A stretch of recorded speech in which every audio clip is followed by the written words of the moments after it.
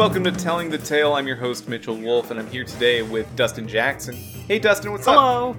Hello. I'm doing great. That's not what you asked. Nothing's up other than doing great. Oh, okay. That is how true. How are you asked, doing you today? Silly Dickens. I'm doing all right. I just ate some Carl's Jr. burgers. So we're off to a good start. I guess. You were playing... What have you been playing besides Telltale games lately? So, today, this morning, I was playing Sea of Thieves with our good friends over at DK Vine.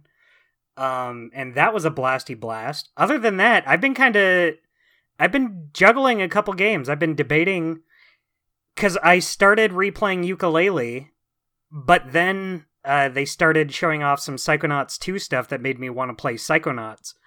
And look, I like Yooka-Laylee, but I love Psychonauts, so I'm kind of debating dropping Yuka and just replaying Psychonauts. But we'll see how that goes.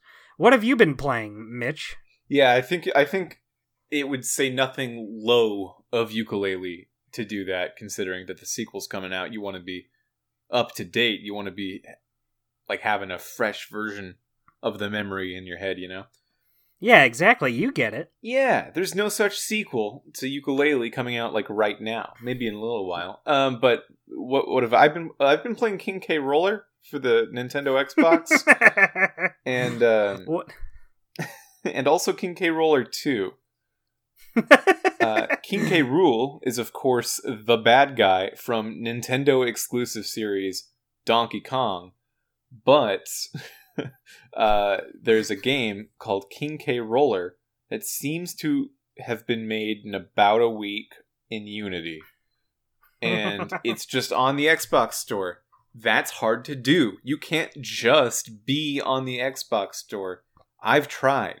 And my game is like, not King K. Roller. That's true. I'm not even using an unlicensed copyrighted character from a rival company. and they still like it's hard to do. So I have no idea how it got on there. I have a feeling that it's someone who works at the Xbox like QA department. Someone who can just get it on there without any questions asked. It's the guy whose job it would be to check the games. So he's like, I'll just let this one slip on in there. Yeah, there's like 4 people with his job, and he's like, I'll take all these today. So like he puts his own game in his own pile. And... but that's not what we're here to talk about today, Dustin. Believe it or not, we're here to talk about episode 3 of Sam & Max Save the World, The Mole, The Mob, and The Meatball, originally released in January 25th, 2007. We're making the jump into 2007 from 2006. That's a big jump. That's an important little jump. It's a new era. Yeah. This episode was written and directed by Brendan Q. Ferguson, Dave Grossman, and Jeff Lester, with additional writing and directing credits from Steve Purcell, as per usual, which is exactly the same lineup that we had from episode 2, but not from episode 1, because episode 1 didn't have Jeff Lester. High level, what did you think of this episode? I'll be honest, not my favorite. Probably, if I were to rank every Sam & Max episode ever, it would probably be at the bottom. The bottom? Like, the number one, I guess, number Z bottom? Yeah, number last. Number last. Which isn't to say it's, like, awful. It still has some great lines. It's still, like, the same formula of gameplay, but I don't know. There's just less to enjoy here, I think. I feel I'm on the other side of the fence yet again, Dustin. I like that we kind of flip-flop from last week. Our polite little rivalry is really helping out the interestingness of this podcast. Yeah, we each bring something new to the table. I still think that it like episode 2, and we talked about this a little bit last week, how I didn't love episode 2 because it felt like it was just sort of there. It was shorter, and I don't have anything against shortness. I just didn't think that it was long enough to sort of do something interesting with the story or gameplay systems. Mm-hmm. And I felt that this episode was a bit different in that I got some of that without having to actually get as long as the first episode again. I still think the first episode is better than this one too. So of the 3 episodes so far, you would kind of put this one in the middle. I would put this one in the middle, but I still like I didn't really like last episode, and I still liked this episode. So it's still above the, I guess, cutoff of whether I think it's a good Sam & Max episode or not. I guess my opinion comes down to, like, even though it's probably my least favorite Sam & Max episode, I still enjoyed it enough. Yeah, Sam & Max is just good. So to say that, for me to say that, like, episode 2 was one of my least favorites is like, well, of the episodic point-and-click adventure games that Telltale has made so many of, and other companies started to make some after Telltale did, even the worst Sam & Max episode is probably still, like, alright. Yeah, I think we'll get into the plot of it in just a second, but there were moments in this episode, like going into Teddy Bear's... Hang on, I have the full name written down here somewhere. I want to make sure I get it right. Ted E. Bear's Mafia-Free Playland and Casino. There's just no mafia in it.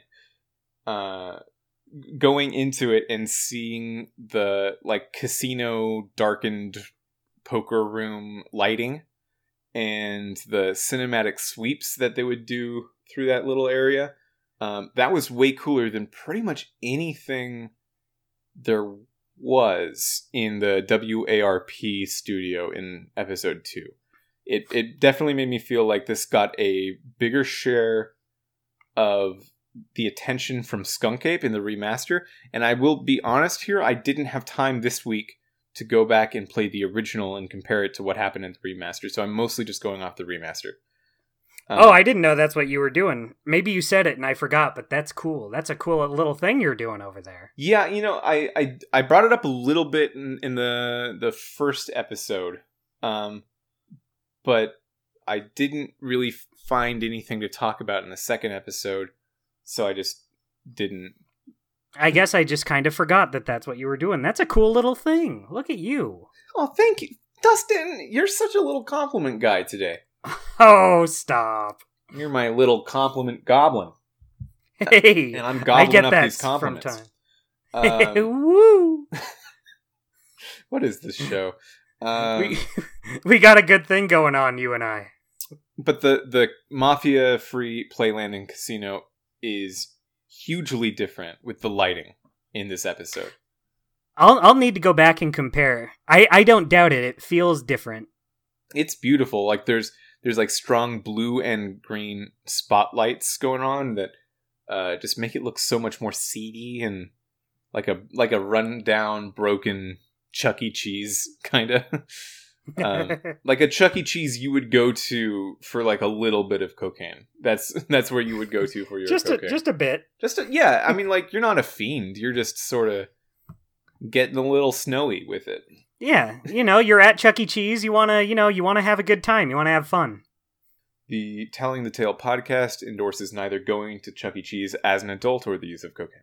Okay, so let's get into the plot of the episode. The commissioner calls Sam & Max, and I guess using the intel that Sam & Max got in the end of the last episode, has decided that the hypnosis plot goes back to those dolls that the Toy Mafia, those bear dolls that the Toy Mafia was selling, that Myra from the TV show got. So now we gotta go to Teddy Bear's Mafia-Free Playland and Casino to see where the whole thing's going down with these bear dolls. I'm saying bear dolls rather than teddy bears. And there's no reason for that. That's like a weird thing to do. Yeah, but I feel like it's fine. People will get it, I would assume. So I had a question for you, Dustin. Lay it on me. The plot of this episode sort of instructs you to go straight from the office, where you always start in the office, to the casino. I never do that. I always stay on the street first, and I see what Sybil's up to, and I see what Bosco's up to before I go anywhere. Is that what you do, or did you go to the casino? No, that's 100% what I do. I always like seeing what little gimmicks they got going on this week. Do you want to talk about Bosco? Sure, I would love to talk about Bosco. Bosco runs Bosco's Inconvenience.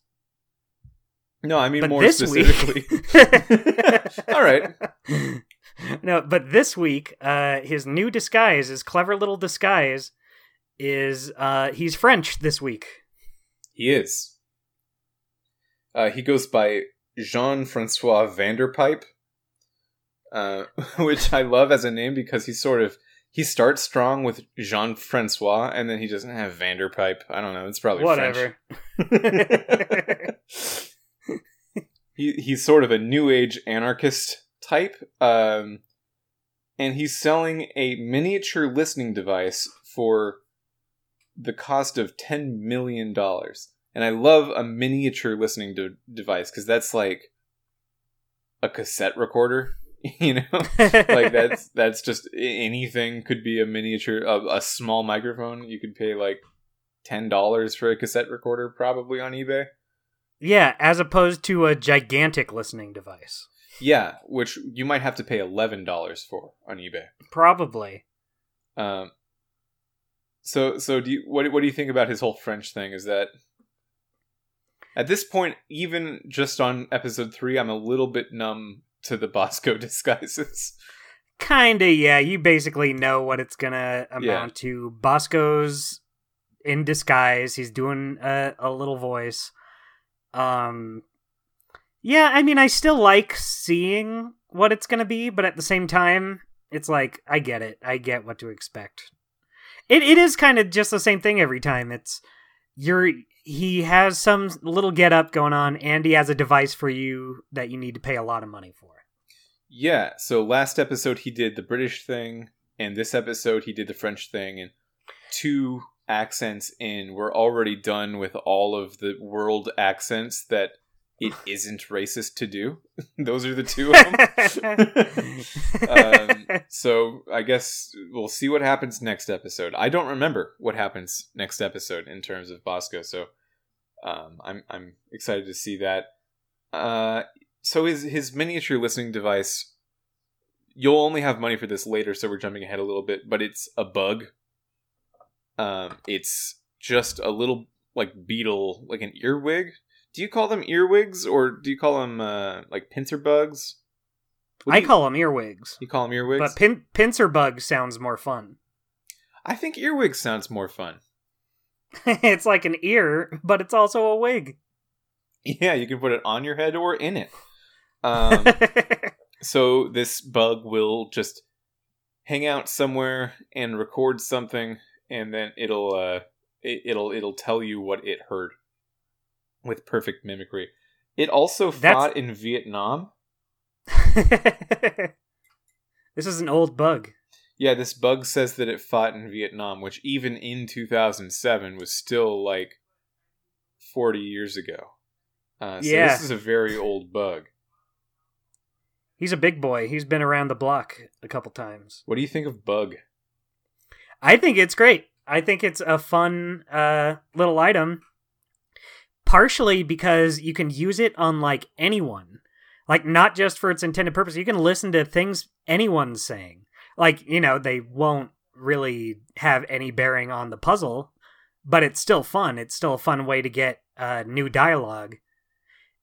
And it sticks around. It's like one of the few inventory items that stick with Sam and Max through at least a couple more episodes. That is true. It's a lot of the...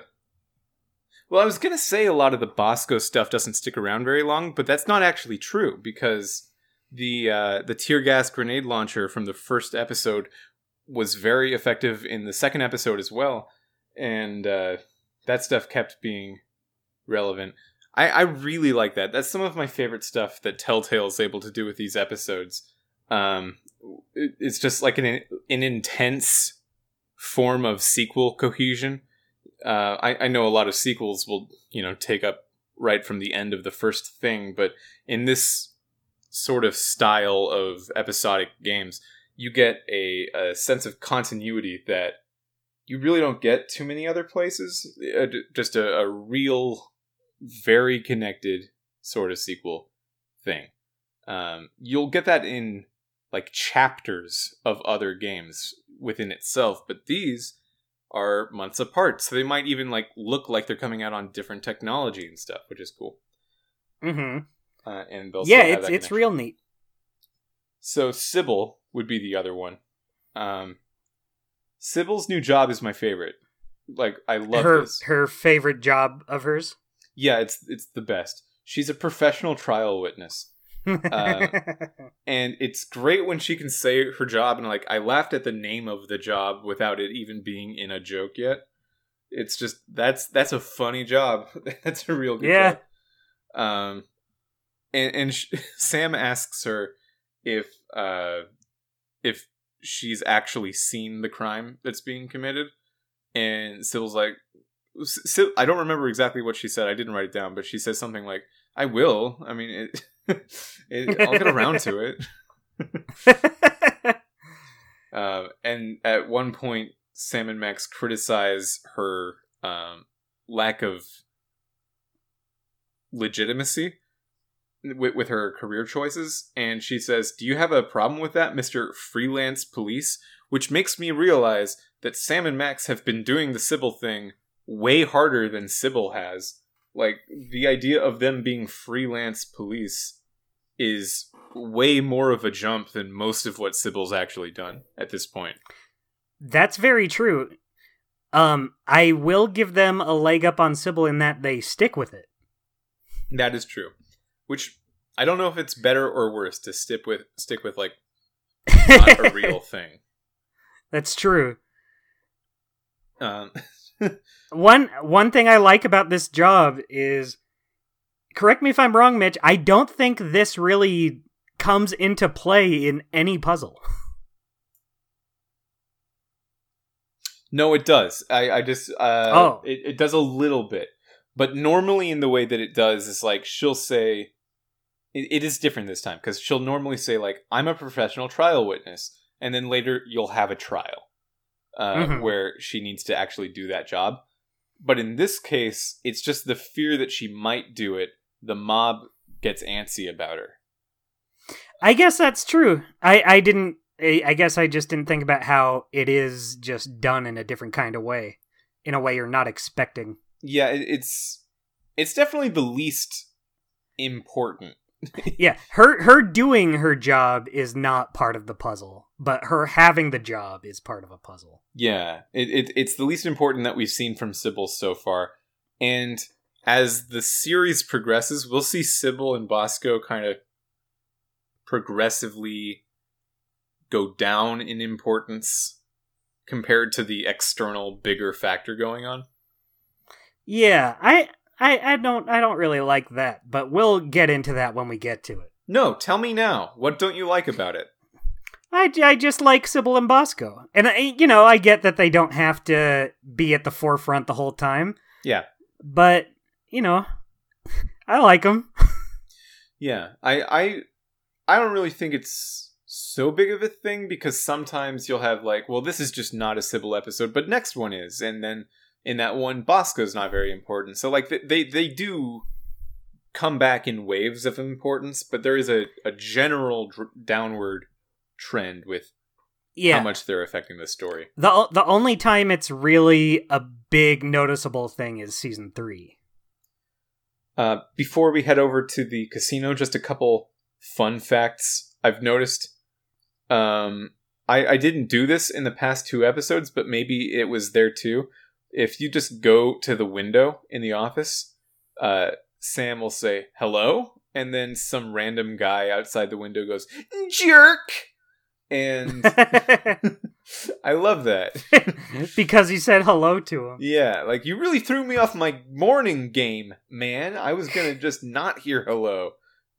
Way to go. Way to go. Also, in a conversation with Bosco, Max mentions that there is a 24-hour Midtown Cowboys channel. Where do I sign up?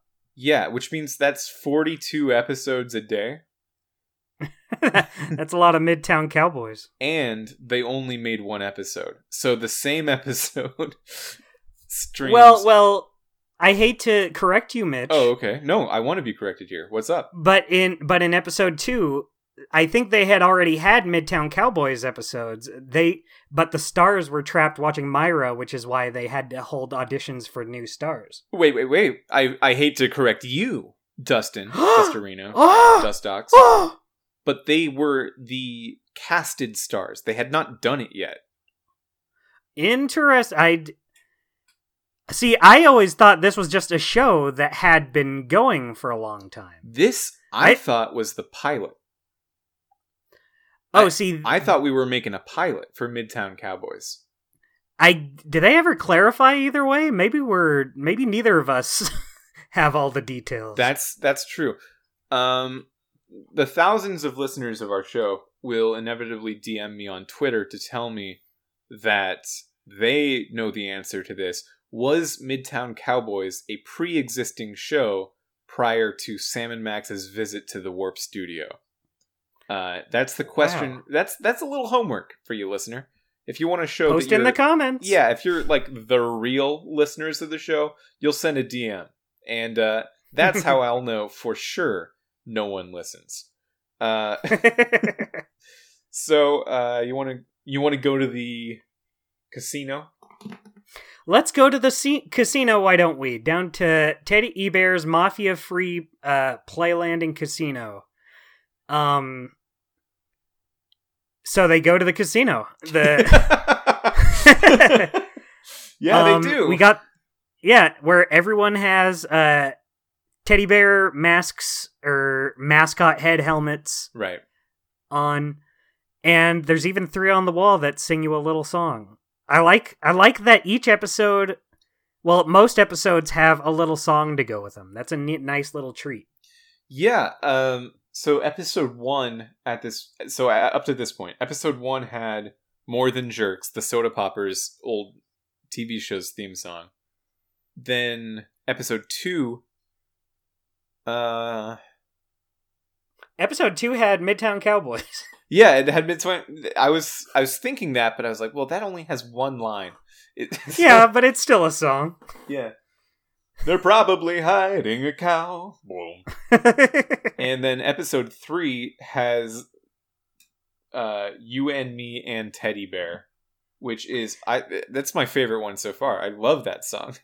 It's great. I used to listen to it all the time. Yeah, it has a line in that song that goes, J. Edgar Hoover always insists organized crime just doesn't exist. I love that. He always insists. He always insists. Mobs and mafias not in our midst. It's you and me and Teddy Bear. Teddy Bear. Wow. Yeah. What a wonderful little moment we just had singing to each other. I have a note here saying that the entry cutscene when coming into Teddy Bears is wonderful. Like, really good cinematography. It does the pan over the bears' faces. It shows the poker table. It shows some of the arcade games. It shows the door to the back, and it does it in a way that feels like you're really entering a mob movie. That kind of stuff will definitely increase as time goes on, but up to this point, I don't think we've seen very much camera work in the game. So that stuff's cool. And again, this might be a remaster exclusive thing. So maybe that's not how it originally was. I'll have to watch. I'll have to compare. That's interesting. You brought that up earlier, how much you like that scene. I guess I just wasn't really paying attention to it because I'm like, wow, that sounds incredible. How do I not remember that? So, well, maybe I guess I'll make that my homework after the show. The alternative truth is that it's just not very important or good. But I don't know. I liked it.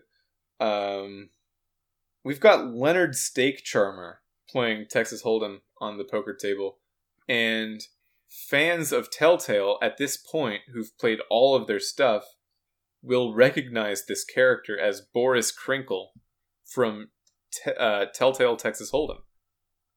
I think that's awesome.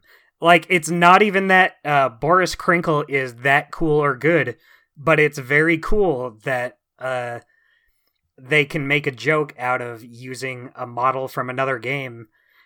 It's just this neat little... It kind of connects them. Like, you can... It's a mystery whether or not he's just Boris in disguise wearing a fake mustache. Both of the previous episodes also had references to Telltale Texas Hold'em. Dustin, fact check. Do you know what they are? No. Oh, okay. I never played Telltale Texas Hold'em. I watched videos of it back in the day, so I knew that this was...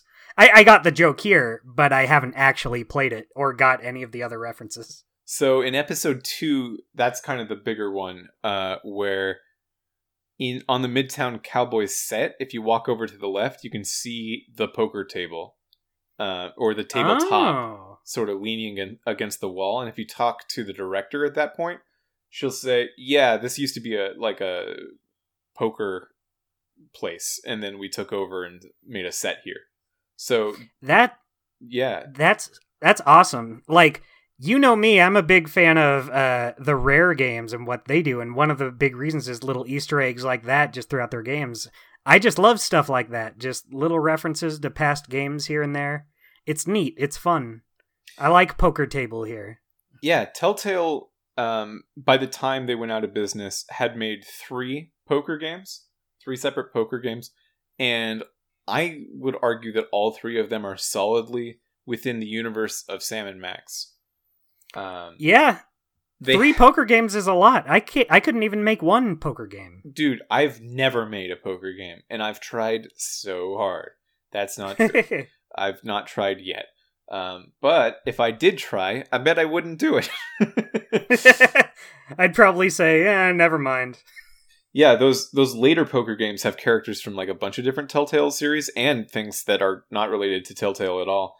But even then, it feels to me more like those other characters are just cameoing in Sam & Max's world for those poker games. I think the soundtrack helps because Jared Emerson Johnson does those games soundtracks in the style of the Sam & Max games. Yeah, I could buy that.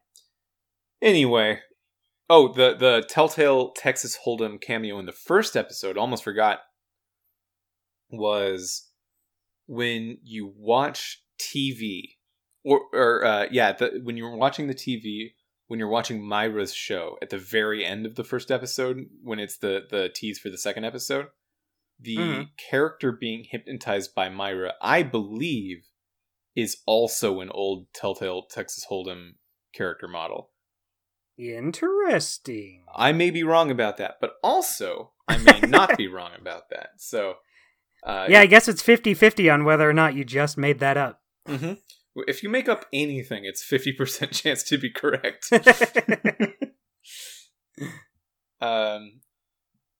So what do you think about the casino at this point? I like it. Like you said, it looks nice. It's cool. It definitely gets across the mystery factor. Everyone wearing these big teddy bear heads. You're like, there's something a little off about this place. Something kind of strange going on. Yeah, definitely. If you talk to Leonard, he invites you to play a game of Indian poker with him, which is neither poker nor Indian, I would wager. That's true. Although it might be Indian, but it's definitely not poker. He puts a card on his forehead and he instructs you to do the same. And you look at the card on his forehead and you'll see how high it is, going from 2 to ace. And you're just supposed to say whether you think you have the higher card than your opponent. The thing is, he's cheating by looking at his own card on his own head in a reflection of a very shiny clown nose on the wall. You know how they do. Casinos are always having clowns on the wall. So you can solve this problem, this unbeatable poker game thing, by putting an ace. You just have an ace of spades card in your inventory. You get it from The Office. Right.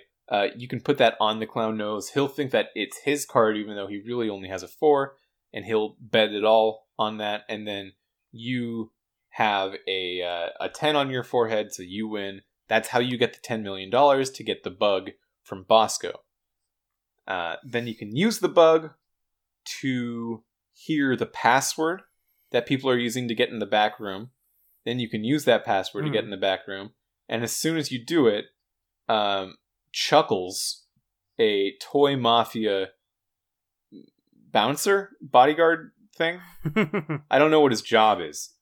But he's definitely there. He's definitely there, and he's definitely in the mafia. He says, "I saw you get into the back room. Congrats. That's what we're looking for in our mafiosos. Now you're one of them." You just walked through the door, and there's no way out. You are definitely in the mafia now. And you have 3 things to do for your initiation into the mafia. You gotta lean on someone, and that means persuade them to do business with you. I did not know that term, lean. That the gangs terminology. I don't use it very often. No, I don't think I do either. I'm just more into that California surf technology. You can tell by my voice that I'm all for the cowabungas and the. You sound like someone who says "dude" every now and then. Dude, I dude. And he just did it twice. So you got to lean on someone. You have to whack someone, which does mean kill, and I did know that one. That one I knew. And you have to find something. It turns out that the thing you got to lean on is Bosco, so that he stalks their teddy bears, which have the mind control device in them from last episode. You have to whack Sybil because she's going to be a witness at some point, and that just can't be good for the mafia. And she sure picked a bad time to become a trial witness. a real snoozer of a time for it. She was so into it at first, and now she's regretting ever deciding to become one. And Don Teddy Bear's first meatball sub from the 70s has gone missing. And that's just a problem. It has a lot of sentimental value for the mafia. So you need to find that sandwich and bring it back to Teddy Bear. So those are the 3 things you do. It's pretty easy to get the teddy bears in Bosco's store. All you have to do is distract him while you mess around with his security camera. Mm-hmm. All you need to do to kill Sybil is to make it look like you killed Sybil, because if you actually try to aim the gun at Sybil, which I did just because I knew I was not actually going to kill Sybil. This isn't The Walking Dead. Sam just says, I don't think I could bring myself to actually do it. So you got to take her coffee cup and fill it up with ketchup at Bosco's, which is the second ketchup-based puzzle back-to-back, by the way. They get a lot of mileage out of that ketchup. Yeah, there's a... I wonder if there was feedback on the first episode that came out of a bunch of people saying, how do you use the ketchup? I didn't use the ketchup the whole time. Is it really just there for no reason? I have to be able to use the ketchup. And then so the next 2 episodes that they had both had significant use of the ketchup. That's so funny because, like, there's nothing that would tell you that you need to use the ketchup for anything. Yeah. But I'm right there. I also thought, well, there's the condiments here. Obviously, they're going to be used for something. And no, they're just not. But there's nothing, like, to hint that you would have to. Yeah. And they're just there. But it just feels so like something that you would use. And there's tons of things like that in the game that we've seen so far that we've not used at all. Like Sybil's tikis or cactuses, or a bunch of like little things in Bosco's store, the magazines. but still it's the ketchup that makes me think like, oh, I'm definitely gotta use that ketchup. While Sybil's office is brought up, can I just say I love Sybil's office, especially in the remaster. The lighting in the office is so good. Mm-hmm. It's just cool looking. Like, even in the original, I thought it was a cool office, but in the remaster, oh, it's awesome. I like just hanging out in there and hoping Sybil doesn't mind. That's how I'm usually am around women. You don't mind if I just hang out here in your office, do you? Oh man, I hope you don't mind. It's just cool. So if you put the ketchup in the coffee cup and then you shoot the coffee cup, Sybil faints and the ketchup goes everywhere and it looks like she's covered in blood, which helps the mafia, who are apparently watching via a camera in Sybil's store. It makes them believe that you did it. Yeah, then Max just eats the camera so they can't see Sybil being alive afterwards. I was going to say, and for the sandwich, you just find it, but that's not true. There's like a whole thing with the sandwich. There is a whole thing with the sandwich. Explain the with whole our thing friend with the Leonard. sandwich. So you go back to your office and you find Mr. Leonard himself talking to your friend Jimmy Two Teeth. And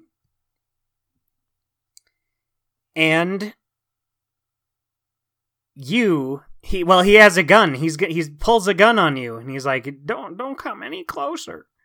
That's not Leonard's voice. No, that's not. I don't know what that is. I don't know why I decided to make him sound like Grandma, but so he has a pistol, but it turns out it's a fake pistol from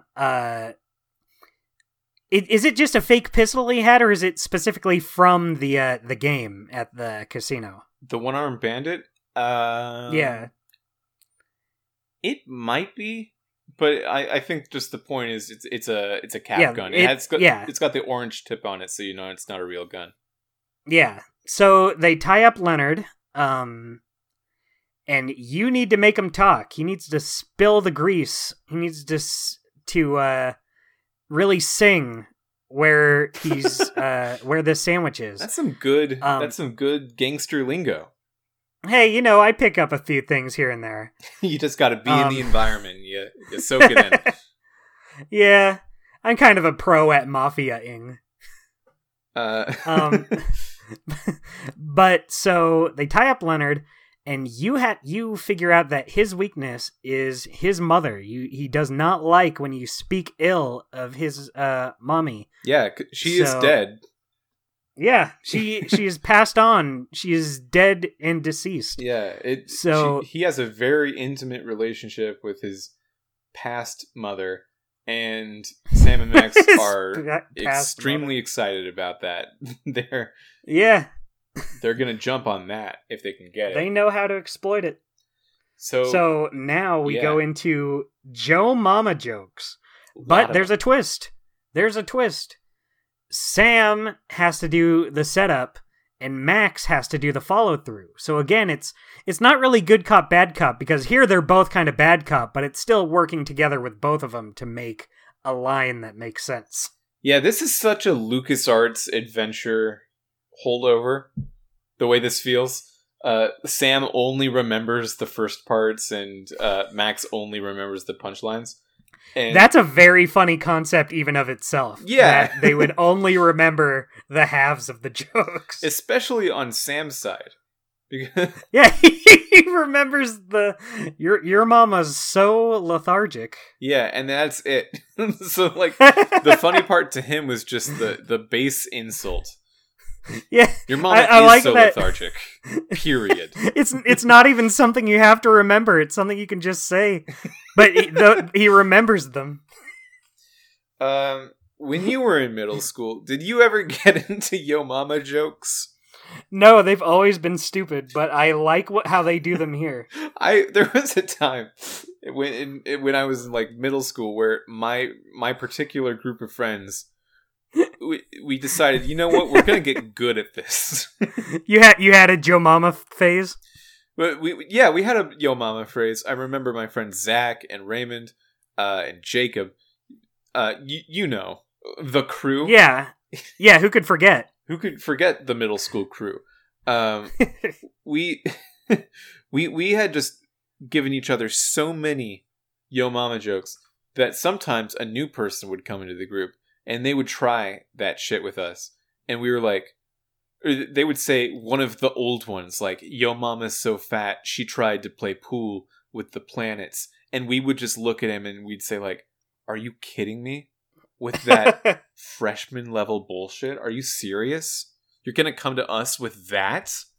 And we would you take one look at each other with your lids lowered and just give a smirk like, this guy. Yeah, we would really talk down to them unless they could play on our level with the Yo Mama jokes. And then one time, someone did a Yo Mama joke to someone that we didn't know. And the person just responded, actually, she's not that. She's actually just the opposite. And then we were like, oh, man. He got us. He figured out the flaw. This really destroys the one thing holding us in common. And then we didn't really hang out in high school. Oh, that's a sad story, but I guess it is like a hero overcoming the villain. Yeah, I think at that age, friendship is so much more about the specific things you are into than the way you are. Yeah. Like if you find someone who likes Pokemon as much as you on the playground, that's just the person you hang out with. Now, it doesn't matter if they're an asshole. That's just who you hang out with. Well, they're a huge asshole, but at least they like Pokemon. So how mad can I be with them? Yeah, I remember a lot of things that I'm not going to bring up on this podcast because that's just wildly off topic. Anyway, you joined the Mafia. Well, hold on. We skipped it. So Leonard, he's had enough with these Yo Mama jokes, and he tells you that the sandwich is hidden in the slot machine, the one-armed bandit slot machine, but the arm is gone. He gives you the arm. He had the arm the whole time. And so now you get the sandwich from the slot machine because you can play the slot machine and you get the sandwich. And now they've joined the Mafia. Yeah, and they leave Leonard tied up in their office, which will come into play in future episodes. And which is very funny. That's one of my favorite things. Yeah, because like they, I guess what they're trying to say there is that they hate what Leonard's done so much that it's like not worth keeping him around anymore. Or maybe it's so worth keeping him around. And either of those are just silly. Like, he hasn't done much. He really hasn't. Yeah, he took a sandwich. He's been annoying, but he hasn't been much of a hindrance or anything. Yeah. Other people in this world have done far worse to Sam and Max. Yeah, but, you know.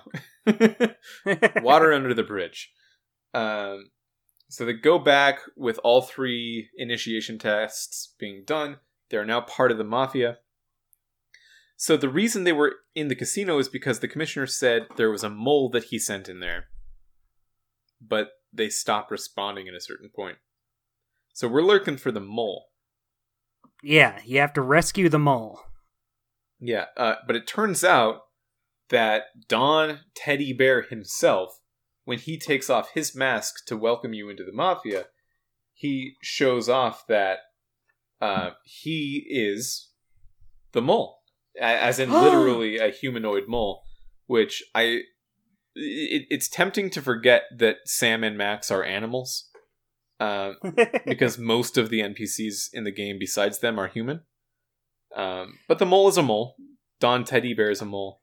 Yeah, moles show up every now and then in Sam and Max stuff, like they were probably in the comics, probably in ones I've missed and haven't read yet, but there's a Mole Man in Hit the Road. Yeah. There's Mole Men in the cartoon, and then there's Harry Mole Man here.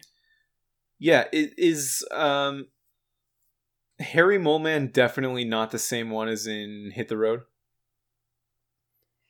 Yeah, I don't think so. They act. Is he also called Harry Moleman in the original? It's been a long time since I don't think so. I don't remember their names in Hit the Road, but I didn't think they were. I was just trying to make sure.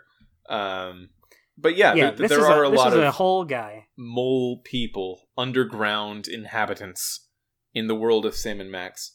Yeah. And that's just a fun thing. But anyway, they have a catchphrase that they use to see if the person responding is the mole. So Sam and Max say, "Does the carpet match the drapes?" to the Don. And then the Don says, the code phrase, "Oh no, apparently they still haven't realized that I've switched sides." And then Sam says, "He's right, we still haven't realized that." So it turns out the reason the mole stopped responding is because he became the Don of the Mafia, and he was like, I kind of like this situation better. So now it's all about sort of fighting him. So he takes you in the back factory room, and he hypnotizes you both. But the thing is that Sam built an anti-hypnosis helmet into his hat, so he can't be hypnotized, and Max just never could be because he seems to not have a normally functioning brain. And yeah, he said it's either that or it's all the Q-tips he shoved in his ears. yeah, it's probably a combination of those. And basically you can use the hypnosis teddy bears on Don Teddy Bear, Harry S. Moleman, to hypnotize him into thinking that he's on fire, which will bring him over to the fire extinguisher, which will put him in range of this vacuum, which sucks him up into the gully works of the factory. And because he's just a big, fat kind of guy, he doesn't fit through it. And then the factory explodes from the pressure of a bunch of teddy bears Mitch, being made. I'm going to stop you right there real fast. Okay. I love that you used the word gully works. Oh, yeah. You can have it. That's not a word I hear very often. I've heard it before, but never like outside of a TV show once. You know, I did flag it as I was saying it, and I was like, "Yeah, I'm proud of this." Folded your arms and nodded. Yeah, now we're a podcast. Not far from the truth of how I actually felt when I said it. Yep. Real podcasts say gully works. That's the new hashtag we're going to get trending. I'm going to try to use it more often now in my everyday life. And everyone listening should too. Yeah, it's one of my favorite words for things. Another is scrouty row, when things are just like a little sort of rough. They're scrouty row. You got a lot of fun words today. Yeah. I came up with a funny name earlier. Oh, what was it? It was Hogshoe Pepperstep. Oh, right, I remember that. Yeah, I told you about it.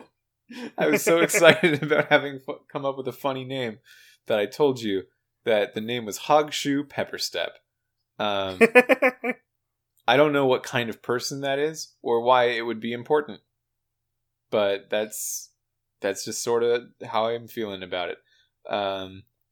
That's so good. So the episode ends. You know what? You get a star today. We're never gonna finish this episode. No, it's fine. We're at the tail end. We're almost there. Harry Moleman clogs the factory. Too much pressure builds up. The factory explodes, and seems good. Sam and Max sort of retroactively decide that that's what they were trying to do the whole time, which is not the case. They were trying to find and rescue the mole. And then they took it upon themselves to explode the casino for seemingly important reasons. So then they walk away, and then Chuckles, the mafioso who welcomed you into the mafia originally, he comes out, he removes his big helmet, and then he says, "This is Secret Agent Chuckles. Yeah, we're gonna have to move on to Plan B after the factory goes down." And that is probably the weakest tease for the next episode so far, because they don't even say anything about like what that would be, what Plan B would be. There's no hints at what the next episode could possibly be.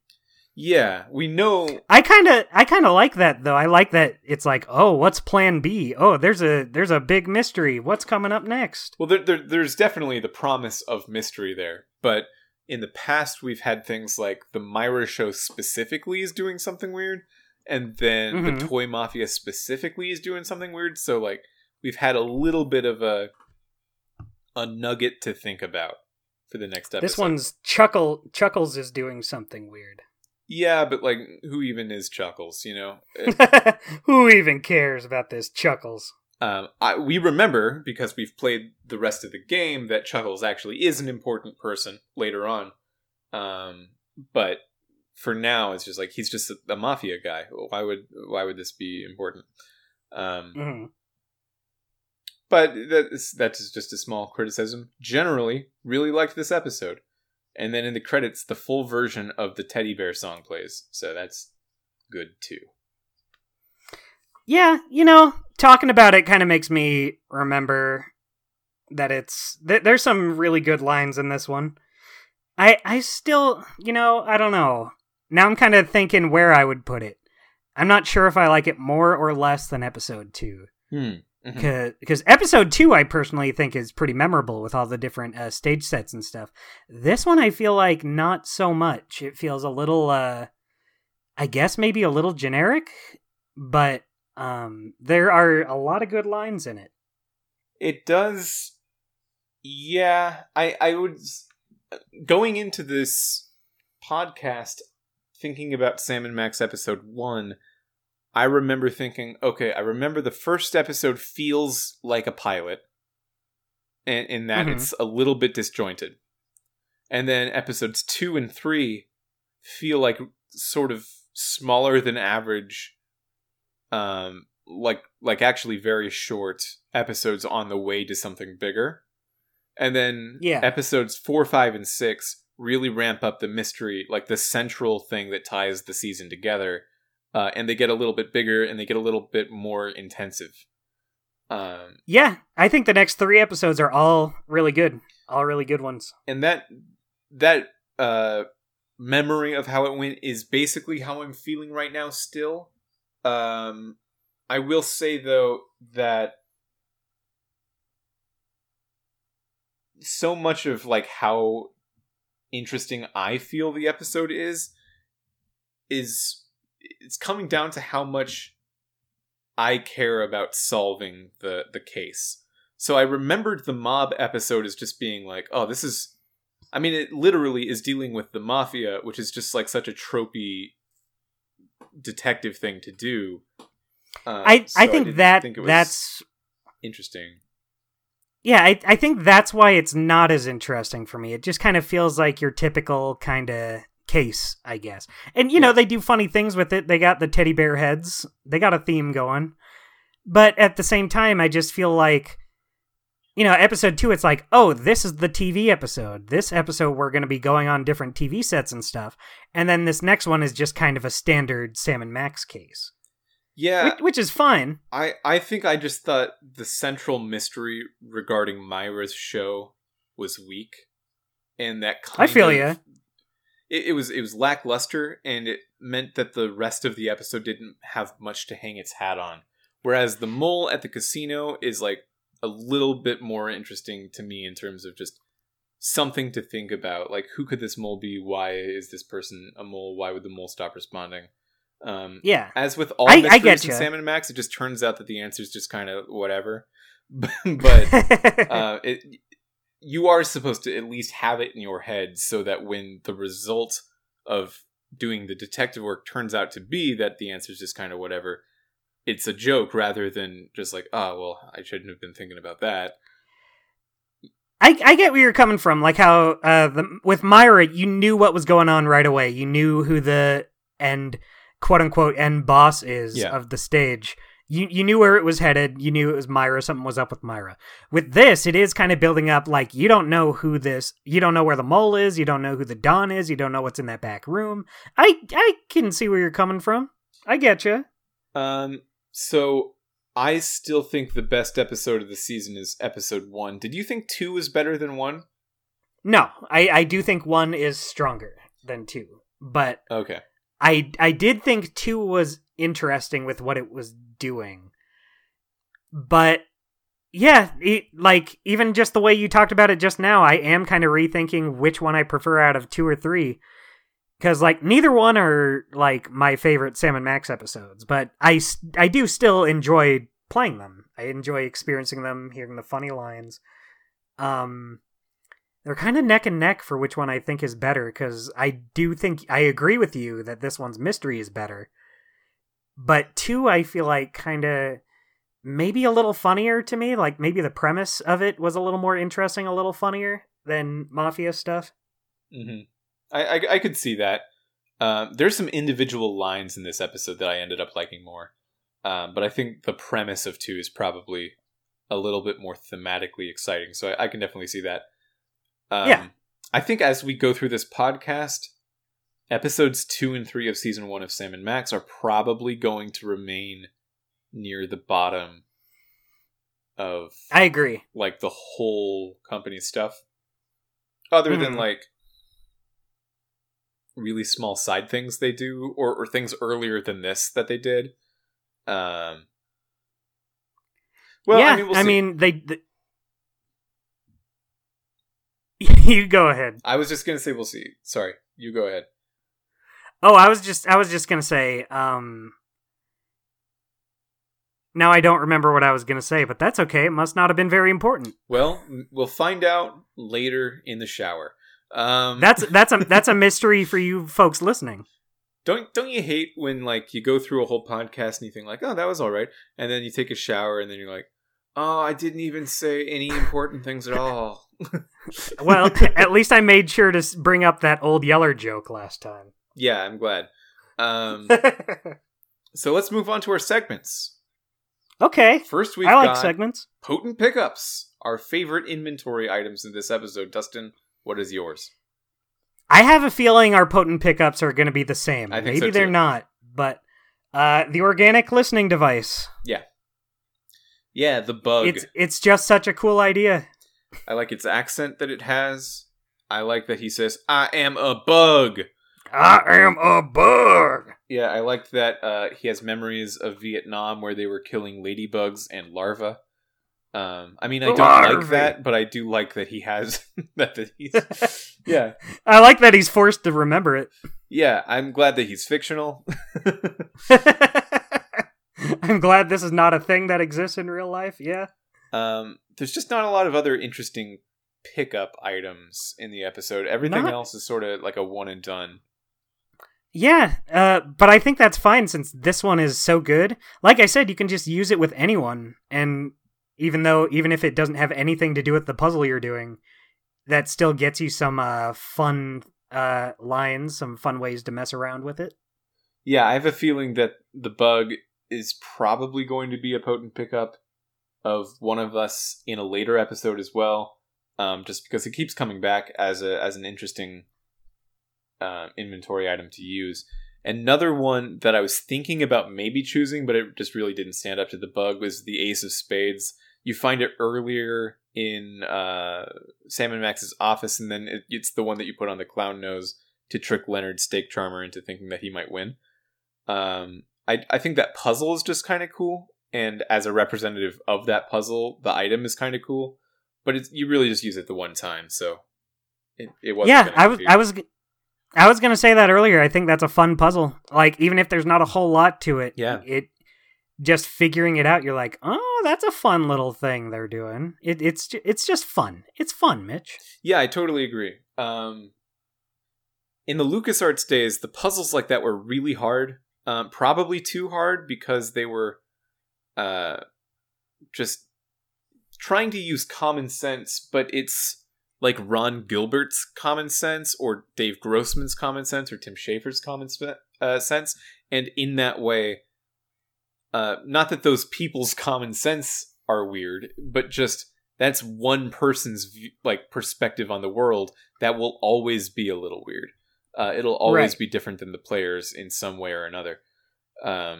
So for them to sort of move away from using the idea of common sense as the baseboard for the puzzles and more into providing in-game hints for what you should do, it makes the game a lot easier, and it makes the puzzles feel probably a little less memorable.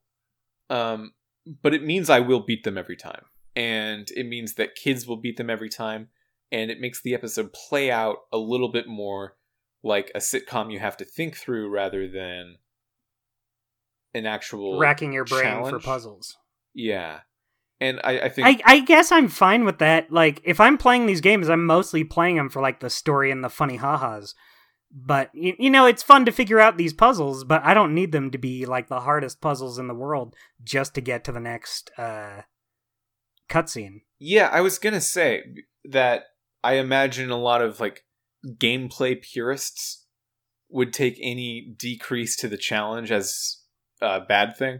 I think in this case, it's a good thing, because you want to sell the idea of, like, this recurring interactive TV show almost. And you can't have that be too hard.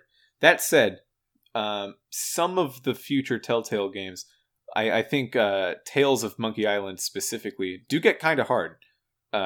So we'll see how that goes and how that sort of translates against what Sam & Max is doing. Also, I think later Sam & Max gets a little harder as well. Yeah, I do like that. I think it's neat that even if these early seasons are not the hardest out there, they can kind of ramp up as they go later on.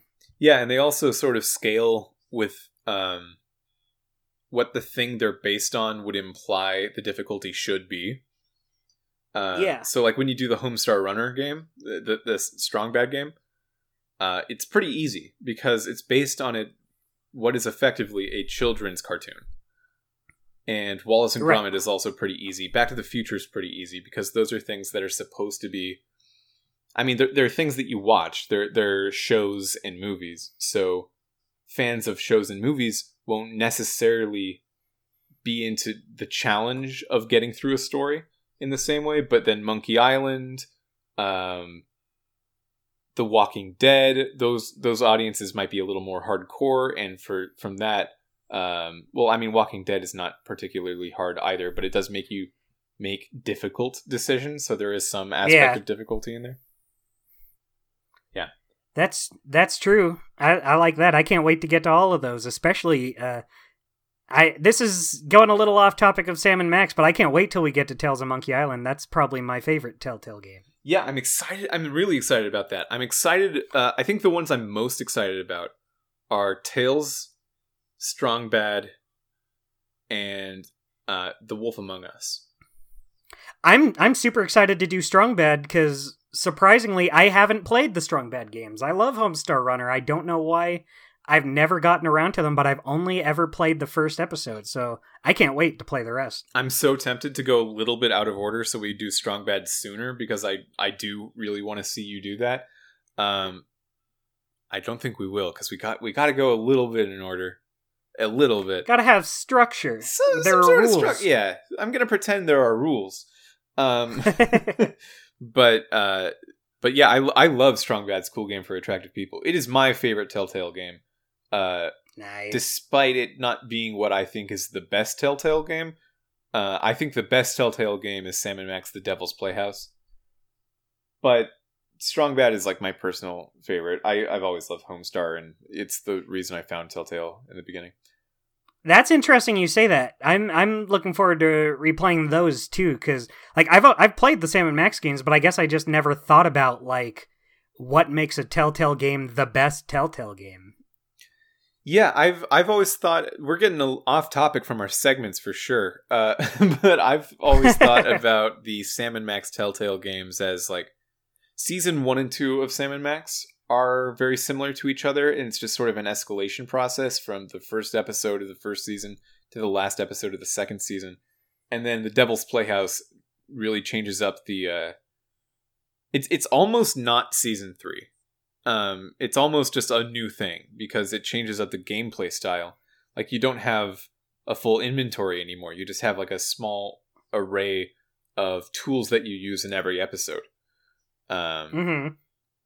But the way that it handles its story is probably, I think it's the real best Telltale game. Unless you're a person who's more into the Walking Dead style, then something else is. Probably Batman, from the way people are talking about it. Again, we've talked about this in the first episode, but I just don't have that much of an experience with the later Telltale games. But I've heard that the crowd favorites are the Wolf Among Us and the Batman games. I would say those plus Walking Dead Season 1. Oh, after that, it kind of goes off the rails. Yeah. Have you played any of the Wolf Among Us? I haven't. I started to at one point, but I just didn't get far. So I can't really say what my opinion is on it, other than it looks super nice. It's like a gorgeous game. Yeah, I have not played it either at all. And I'm excited to see it, because out of all of the premises for the later Telltale games, that's the one that, just based on like the brief description of it that I know about it, it seems like the one I would be into the most. But we'll see. We'll see when we get to it. And that's the one that's getting the sequel soon, if that ever comes out. So hey, that's true. That'll be cool. Our second segment, that was one segment, by the way. We were just talking about inventory items. Our second segment is, of course, crowd favorite, Linguistic Gymnastics, where we talk about our favorite dialogue lines from the episode. Dustin, what are yours? Well, I had one specific one in mind, but you already said it during the episode. Oh, I'm sorry. That's okay. I have other lines written down that I can say. Yeah, the one you said was, apparently they haven't figured out that I've switched sides. He's right, Max. We still haven't realized that. Yeah, that's one of mine too. It really is. That's probably the best line of the episode. It's pretty good. Yeah, but I have a few others.